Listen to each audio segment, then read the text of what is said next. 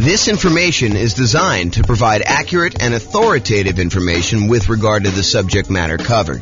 It is offered with the understanding that the presenters are not engaged in rendering legal, accounting, or other professional services. If legal advice or other expert advice is required, the services of a competent professional should be sought. Welcome to the Dallas Real Estate Investing and Real Estate Financial Planning Podcast. Learn all about investing in real estate in Dallas, Texas, with a combination of real estate financial planning and modeling with numbers specific to Dallas, plus syndicated, more generalized recordings of live and pre-recorded real estate investing classes. Not all of them specific to Dallas. Be sure to stay tuned after the podcast for a message from our sponsors. Well, good morning and welcome, everyone. This is James Orr, and today we have another really crazy cool presentation. This one is about the impact that buying an owner-occupant property has on you being able to be financially independent, whether you're buying 20% down rentals or buying 25% down rentals. In other words, in the previous class, we covered, is it faster? Is it less risky? Is it higher net worth for you to buy 20% down rental properties or for you to go buy 25% down rental properties? And in that presentation, we talked about all the different things related to 20% versus 25%. But what we didn't specifically do in that kind of modeling is we did not have you buy an owner-occupant property first. So in this presentation, we have you buying an owner-occupant property with 5% down. Then you go and you buy 20% down or 25% down. And you might be wondering, hey, does buying the owner-occupant property slow you down? Does buying a property that's more expensive than you renting, is that going to reduce your savings rate and slow down your ability to save up for down payments? Or does buying an owner-occupant property where the mortgage payment, the principal and interest part of the payment, not the taxes and insurance, those are actually going up, but the mortgage payment stays fixed such that over time you end up saving more money than if you didn't buy an owner-occupant property, because rents would keep pace with inflation. So the amount you're saving would normally stay about the same over time. But if you buy an owner-occupant property and you have that mortgage payment be fixed, yeah, maybe at the very beginning, it's worse for you. You're saving less. But because the principal and interest part of the payment does not change, that remains static. And so over time, the amount that you're able to save to invest in whatever you're investing, in this case, putting 20% down, 25% down to buy rental properties, but it could be stocks, it could be bonds, it could be, Dogecoin, it could be whatever you're investing in, right? Because you'll end up having more to save if you buy this owner-occupant property as time goes on, because you fix in your cost of living expense, part of your cost of living. There's still some that's going up, the taxes and the insurance and the maintenance and all that other stuff on the property, but the mortgage payment is fixed. And the other weird thing about this is at some point, 30 years in the future, if you're getting a 30-year loan, you get rid of that payment completely. Your principal and interest part of your loan goes away because you paid off the loan. So now you're living on taxes and insurance and maintenance on the property. So if you thought before you paid off the property, you needed, let's say, $10,000 a month in order to be financially independent, you needed your passive income from all of your assets to produce $10,000 a month in order for you to be financially independent and cover all of your living expenses, including your housing. But now, let's say, just for argument's sake, $2,000 a month of that no longer needs to happen because you no longer have a mortgage payment. So now you only need $8,000 a month to be financially independent. Well, that's super interesting, because if you were at $9,000 a month in passive income, by paying off your mortgage, you instantly become financially independent. And so whenever you pay off that mortgage, if you were really close to being financially independent, it may be you're there, or it may be that you're really, really close to doing it. So all of these things impact whether you're going to be better off buying an owner-occupant property and putting 20% down, or buying an owner-occupant property and putting 25% down. So what we're going to do today is we're going to look at the difference between putting 20% down and buying rental properties or putting 25% down buying rental properties, but only after we bought a single owner-occupant property first. In other classes, we will compare directly head-to-head, buying an owner-occupant and then buying 20% down rentals to buying no owner-occupant and buying 20% down rentals. But today we're going to actually do, in both cases, you're buying the owner-occupant property, and now you're buying either 20% down rentals or 25% down rentals. We're going to see which one of those is going to be faster to financial independence for you, which one is going to be higher net worth for you, and which one will be less risky. So that's what the kind of presentation is about today. So hope you're as excited as I am. Let's begin. So I modeled this in order to tell you which one is better. I modeled this for over 300 US cities. And what I went in there and I basically did is I set up a scenario in our real estate financial planner software that I wrote, and it allows us to go and model if somebody were to make a certain amount of money and they're saving a certain amount of money and they're buying properties that have certain characteristics based on whatever market you're in, and how long it takes you in order to get to the point where your investments actually all the returns from all your investments exceeds your kind of living expenses that you have there. And then we'll figure out how long it takes you to do that. And then we can measure a whole bunch of different things like net worth and time to financial independence and a whole bunch of different risk measurements. And honestly, we could go and look at any of the details. It's like probably 100 different variables that we track, but we'll kind of simplify for this presentation so I don't get too far in the weeds. So I did all those analysis, and then we're summarizing all that analysis. You can and probably should drill into the individual city that you're considering doing this in so you can get more details. Okay, so here's the comparison. In both scenarios, whether you're buying 20% down or 25% down, you're buying an owner-occupant property with a 5% down payment to start with, and you're voluntarily paying private mortgage insurance. And if you remember, private mortgage insurance is an insurance that you pay in order to protect the lender because you didn't put 20% down. And we cover that in detail in a lot of other classes, so I'm not going to go into detail on that, but it is something that you are paying so that you can put less than 20% down when you buy the property. That way, if you default, the lender feels protected, and that's one of the conditions they have for you to be able to buy a property with less than 20% down. And then you are going to move into that property because you're buying an owner-occupant property to live in, and you are living in that property forever as part of our model. You are never moving out. You're never buying anything else to replace it. You're basically buying the property, moving in, living there forever. And then you buy your next property. In this case, you're going to be your rental properties when you've saved enough money for a down payment, plus closing costs, plus 6 months of reserves for both your personal expenses and the reserves on any properties that you own. And you can qualify for the loan based on a 45% debt to income ratio. So I am checking for all those things before you buy your next property. You need to have saved up either 20% down or 25% down, plus closing costs, plus 6 months of reserves for all of your personal expenses, whatever your living expenses are, and 6 months of reserves for any properties that you own. And you need to be able to have a 45% debt to income ratio, including the new property that you're purchasing. And then if all that criteria is met, then you can buy your next rental property as fast as you can. And some of them are going to be faster than others because in some markets, the cash flow is better and it actually helps you qualify faster with that debt to income ratio. And some of them, the cash flow is worse and it slows you down from being able to qualify for that 45% debt to income ratio. You need to wait until your properties actually cash flow a little bit better before you can qualify for the loan. Okay. And we're buying up to 10 properties total. One of them you're going to be living in, and up to 9 rental properties. So that's the criteria we're going to do.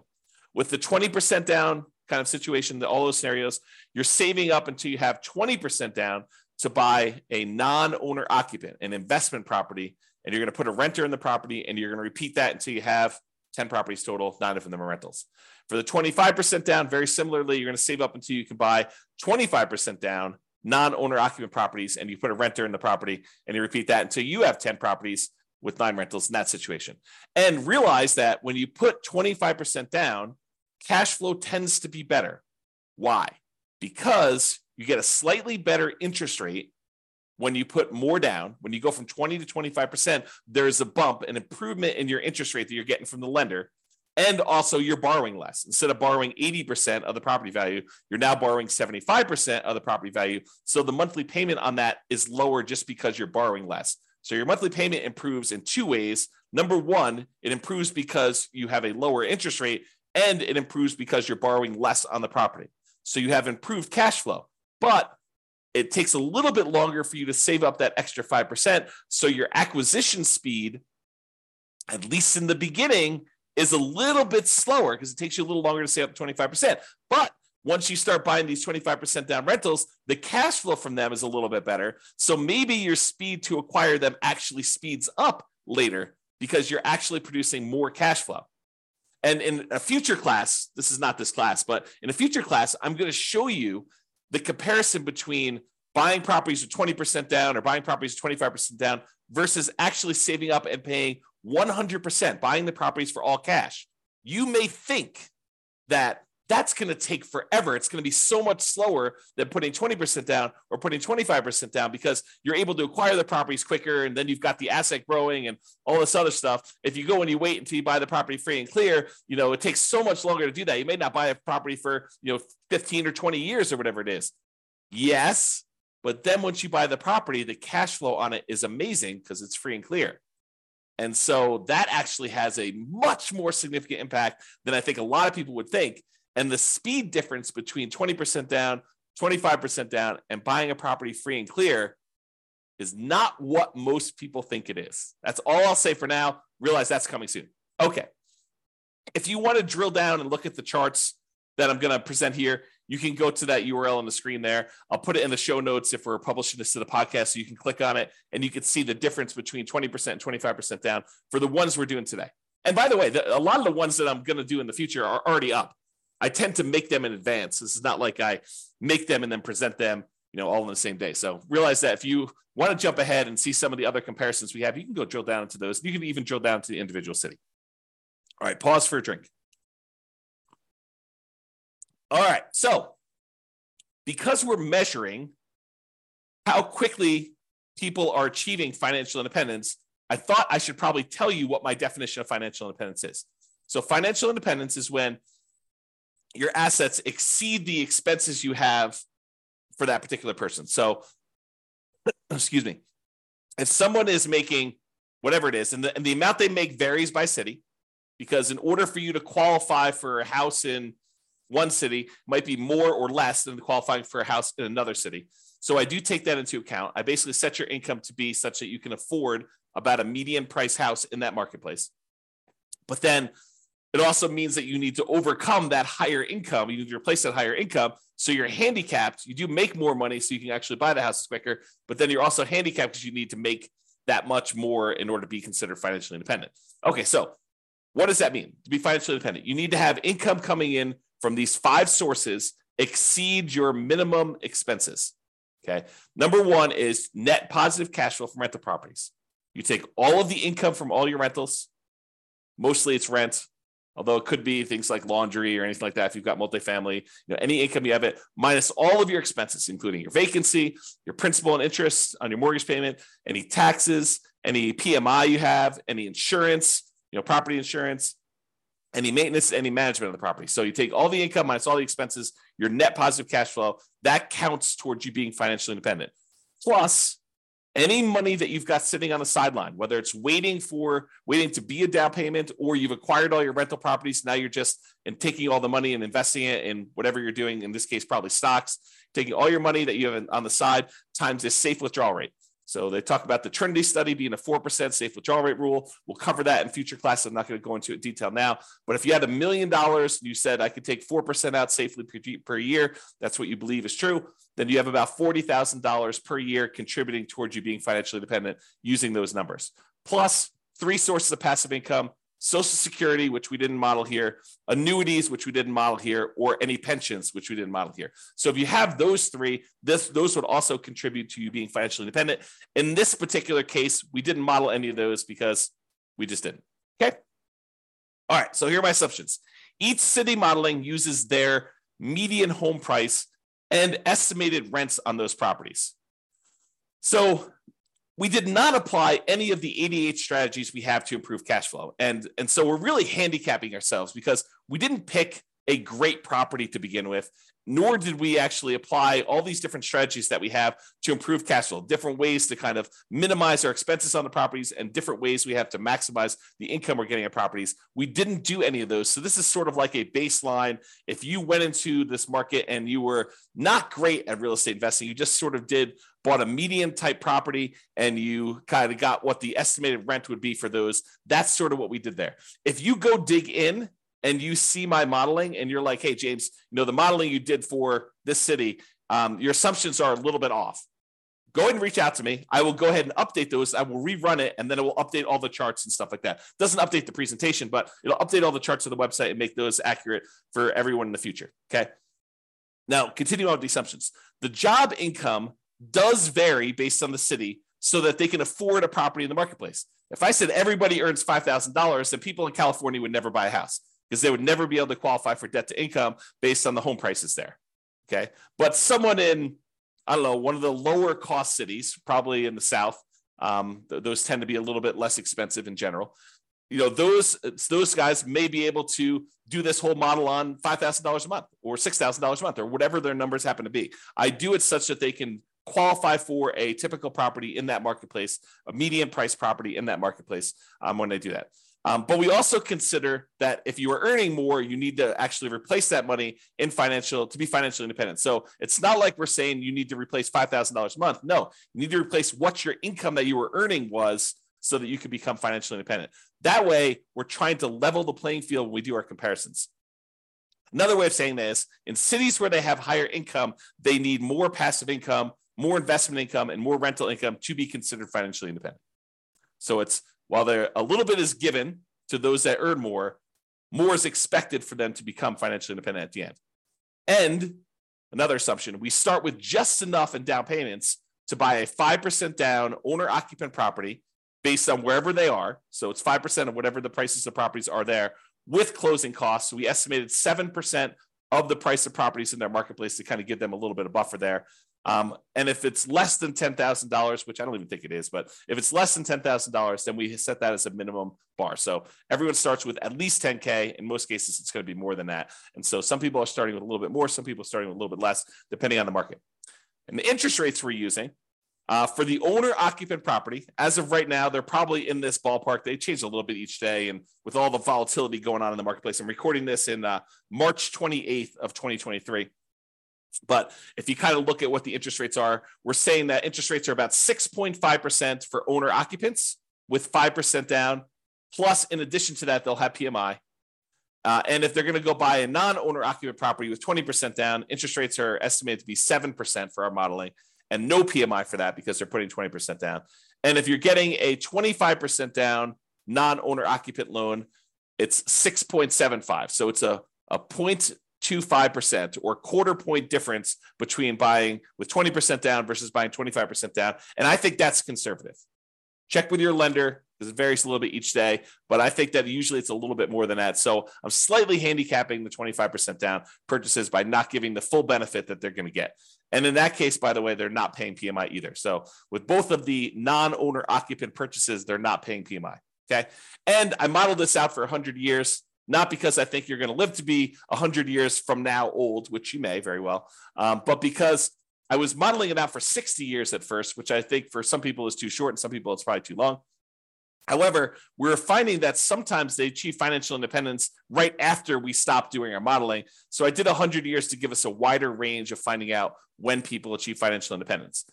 And you can see all of my assumptions in detail if you go to, at least for right now, realestatefinancialplanner.com/model. And you can pick your city and see a ridiculous number of models for your particular city and other cities if you want to see those too, and a whole bunch of comparisons of aggregate data for all the different cities at the same time. All right, so let's jump into the data. Let me take a drink. So financial independence achieved. It turns out that when you buy an owner-occupant property and then you buy 25% down investor properties, you achieve financial independence faster in 216 cities out of 305. So in other words, about 2/3 of the time, it would be faster for you in achieving financial independence in 2/3 of the cities if you put 25% down when you bought your rental properties. If you decided only to put 20% down, it would be faster in about 29 cities, about 10% of the cities.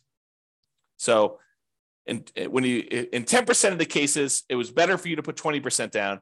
In 2/3 of the cases, it was better for you to put 25% down. And in 60 cities, about 20%, it didn't matter at all. It was exactly the same. Time to be financially independent. Okay. So there were a bunch of cities where you never quite achieved financial independence, about 20 or so, give or take. And that varied. So, and most of those, you didn't achieve financial independence, whether you put 20% down or 25% down. Now, you may have accumulated a rather large net worth, but you may not have actually qualified mathematically as all those criteria we kind of said about cash flow and invested assets times safe withdrawal rate. That may not have technically triggered you to be financially independent. However, if you're 65 years old, let me use an extreme example. If you're 100 years old and you've got $10 million invested between your properties and your invested assets and stocks and bonds and everything else, and even though you technically don't qualify where the cash flow from your properties and the invested assets times your safe withdrawal rate actually equals what you need to be considered financially independent. If you have $10 million and you're 100 years old, are you probably okay? Yeah, probably, because you could probably spend, if you think, hey, look, the maximum I might expect to live is to be 110. So I could spend $1 million a year and just deplete my assets so that I end up with zero. So technically you could do that. So there may be situations where you have a whole bunch of assets, millions of dollars in net worth, but you technically don't achieve financial independence in the mathematical sense, where the income coming in from the properties and the income coming in from your invested assets times safe withdrawal rate and the pensions and annuities and Social Security, those combined too. But those don't quite make you financially independent. Okay. All right. So this shows you a histogram showing you how many of the cities achieved financial independence broken out by time. And so you can see, like, let's look over here on the low end here. There are some that achieve it in, and probably in the 5 year or so range. There's about 5 cities that do that. And it doesn't matter if you put 20% down or 25% down, it's about the same number.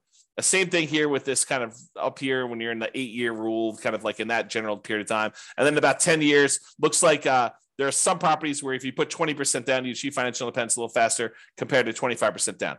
But what I want to point out to you about this is these look relatively similar to me, except there's this big bump here right after about the 30-year point.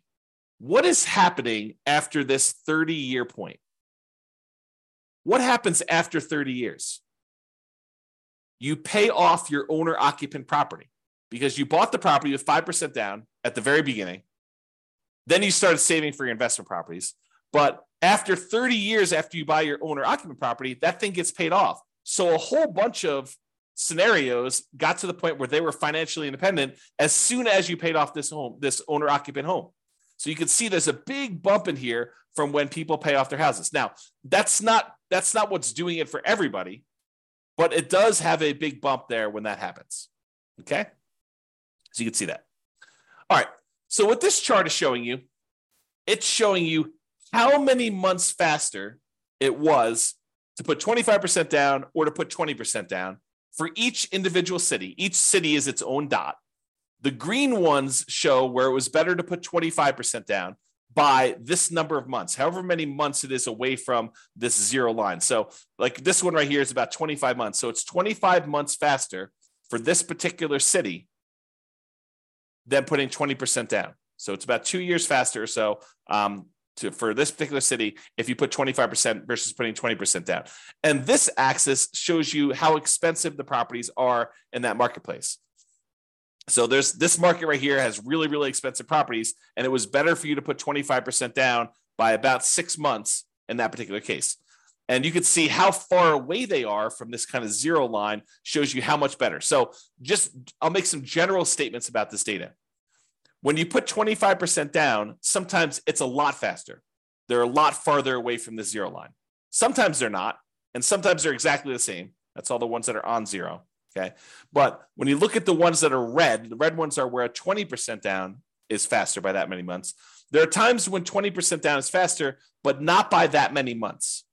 So 25% was quickly behind it if you did that. But there are some times when you put 25% down where it made a huge difference. In this case, it's like 3 years faster for you to put 25% down. Now, if you love your job and everything is amazing and you think this is great, I'm not in a hurry to be financially independent, stop working, which is what happens, by the way, in our modeling. When someone becomes financially independent, we have them stop working. But if you're like, hey, listen, I love my job, I don't care, then does it really matter if it's 3 years faster to be financially independent? Probably not. But what if you hate your job? What if you're like, I can't wait to be done with this. I need to be financially independent. I want to spend time with my family. I want to spend time with my significant other or my kids or my grandkids, and I want time to be able to do what I want to do. Well, then 3 years may be a long time. And what's the value of knowing that you could be 3 years faster? What kind of value does that add to you if I could show you which strategies are better versus which strategies are worse, which strategies are less risky, which strategies are going to get you there faster, which strategies are going to give you a higher net worth. So I don't know, 3 years could be life-changing. Okay. To be able to buy 3 years of your time back by just being smart about which strategy you use, I don't know, seems pretty important to me. Okay. So you can kind of see the difference there. And you can see that in general, the more expensive the properties, the better off you would be putting 25% down because there are hardly any red dots on the expensive property side. Okay. But there are lots of green dots. So the more expensive your market in general here, the better it would be for you to put 25% down in order to get to financial independence faster. All right, now let's switch to net worth. So for net worth, if you put 25% down, you have a higher net worth at year 40, which is kind of our measuring point, 40 years in the future. You have a higher net worth at year 40 if you put 25% down in 151 of the 305 cities. So about half the time, you'd have a higher net worth by putting 25% down, which may be counterintuitive for a lot of you folks because you're thinking to yourself, hey, I'm putting 20% down. I'm acquiring properties a lot faster, at least at the beginning, because I'm buying the first one faster. Like, hey, if you're rushing to go buy your first 20% down property and you're like, listen, I just got to get in. I got to save up just enough. Now I'm going to buy a property right now, right away. Might be better, depending on what city you're in, the economics of your city, for you to actually wait until you save up that extra 5%. That's what this is saying. It's just the math. Okay. So in 151 cities, it's faster for you to put not faster. You have a higher net worth by putting 25% down. Now, in 138 cities, you would have a higher net worth if you put 20% down. So a little bit more to put 25% down, a few more cities, but not a huge difference. And 16 cities, it made no difference at all. You have the same net worth regardless. Okay. Now, here's the difference in net worth. This is that chart we showed you before. So it shows you how much better or worse putting 20% or 25% down was in terms of net worth, broken out by price of properties. So how far it is away from zero is how much better it is. The green dots means that 20% down was better, had more dollars. The red dots are where 25% down was better. It had more dollars. So in some cities, by putting 20% down, you had a lot more dollars, millions of dollars more by year 40. However, in other cities, you'd be better off putting 25% down. And the reality is it's not as much better. So the ones where 25% is better, it's not by a lot more money. I mean, some of them are pretty decent, but we're not talking about millions of dollars. We're talking about, I don't know, just eyeballing it, $500,000. So in some cases, putting 20% down gives you a higher net worth, but not necessarily speed to financial independence, which they're sometimes competing goals. All right. Okay. So you can kind of see that. There was only one city where we ran out of money, where you were buying properties that had such negative cash flow that you ended up running out of money, even though we had those 6 months of reserves and 6 months of personal reserves and all those other things. And remember, we didn't apply any of the 88 strategies we have to improve cash flow. There are quite a few things that we could have done to avoid this in real life. We could have bought better properties. We could have bought properties in a market that didn't have this really ugly cash flow. Imagine you're in the market, which I'll tell you what that market is in a second. And maybe part of my assumptions, by the way, too, because I'm not an expert at all these markets, but imagine you're in this market where you have this really, really ugly cash flow. Well, you're not moving into these properties. So technically you could go pick a slightly better market to invest and buy properties in. You didn't have to buy properties in this market. It's not like you're doing the nomad strategy where you're moving into each property, right? You're only moving into one property. But for all the other investment properties you bought, you don't have to technically invest in that same city. So we could have done that as just a really obvious solution. And there are a whole bunch of other things we could have done to improve the economics of the properties that we're buying. Okay. So in one city, we ran out of money. That city happened to be San Jose, California. And it could be that my assumptions were wrong. Like maybe my estimate of rent on the properties that we said were the median price properties were just off in San Jose. It's definitely a possibility. So if you happen to be in San Jose, please reach out to me and let's go over the assumptions that we used for San Jose and we'll correct those. And then we'll rerun it. And maybe San Jose looks amazing then. I don't know. Okay. So I'm just not familiar with that. All right. So that's all we got there. All the other ones did not run out of money in our modeling. All right. Here's a quick summary. So this shows you, there's two different slides here. One where we look at what the median was. And by median, I mean, we took all the values, let's say for net worth as an example, we lined them up from the smallest net worth to the highest net worth. Then we looked at what the middlemost one was. And we told you what the median, the middlemost number was for net worth. And so, for example, with 20% down, the median, the middlemost net worth was just about $8.9 million. But the median net worth when you put 25% down was about $9.023 million, or a little bit more, about $100,000, $116,000 difference. Not a big difference, in my opinion. It's about 1.3% different, with 25% being a little bit higher on median net worth. Now, I did median, but I also do average. Average is where you add up all of them and you divide by the number that you have, and so you get an average. Okay, and so the average net worth is about 11.9 million versus 11.8 million. Again, about $134,000 difference. Again, about 1.1%. So not a significant difference there in net worth. But in both cases, I'm sorry, in the case of median, 25% down is a little bit better. In the case of average, 20% down is a little bit better.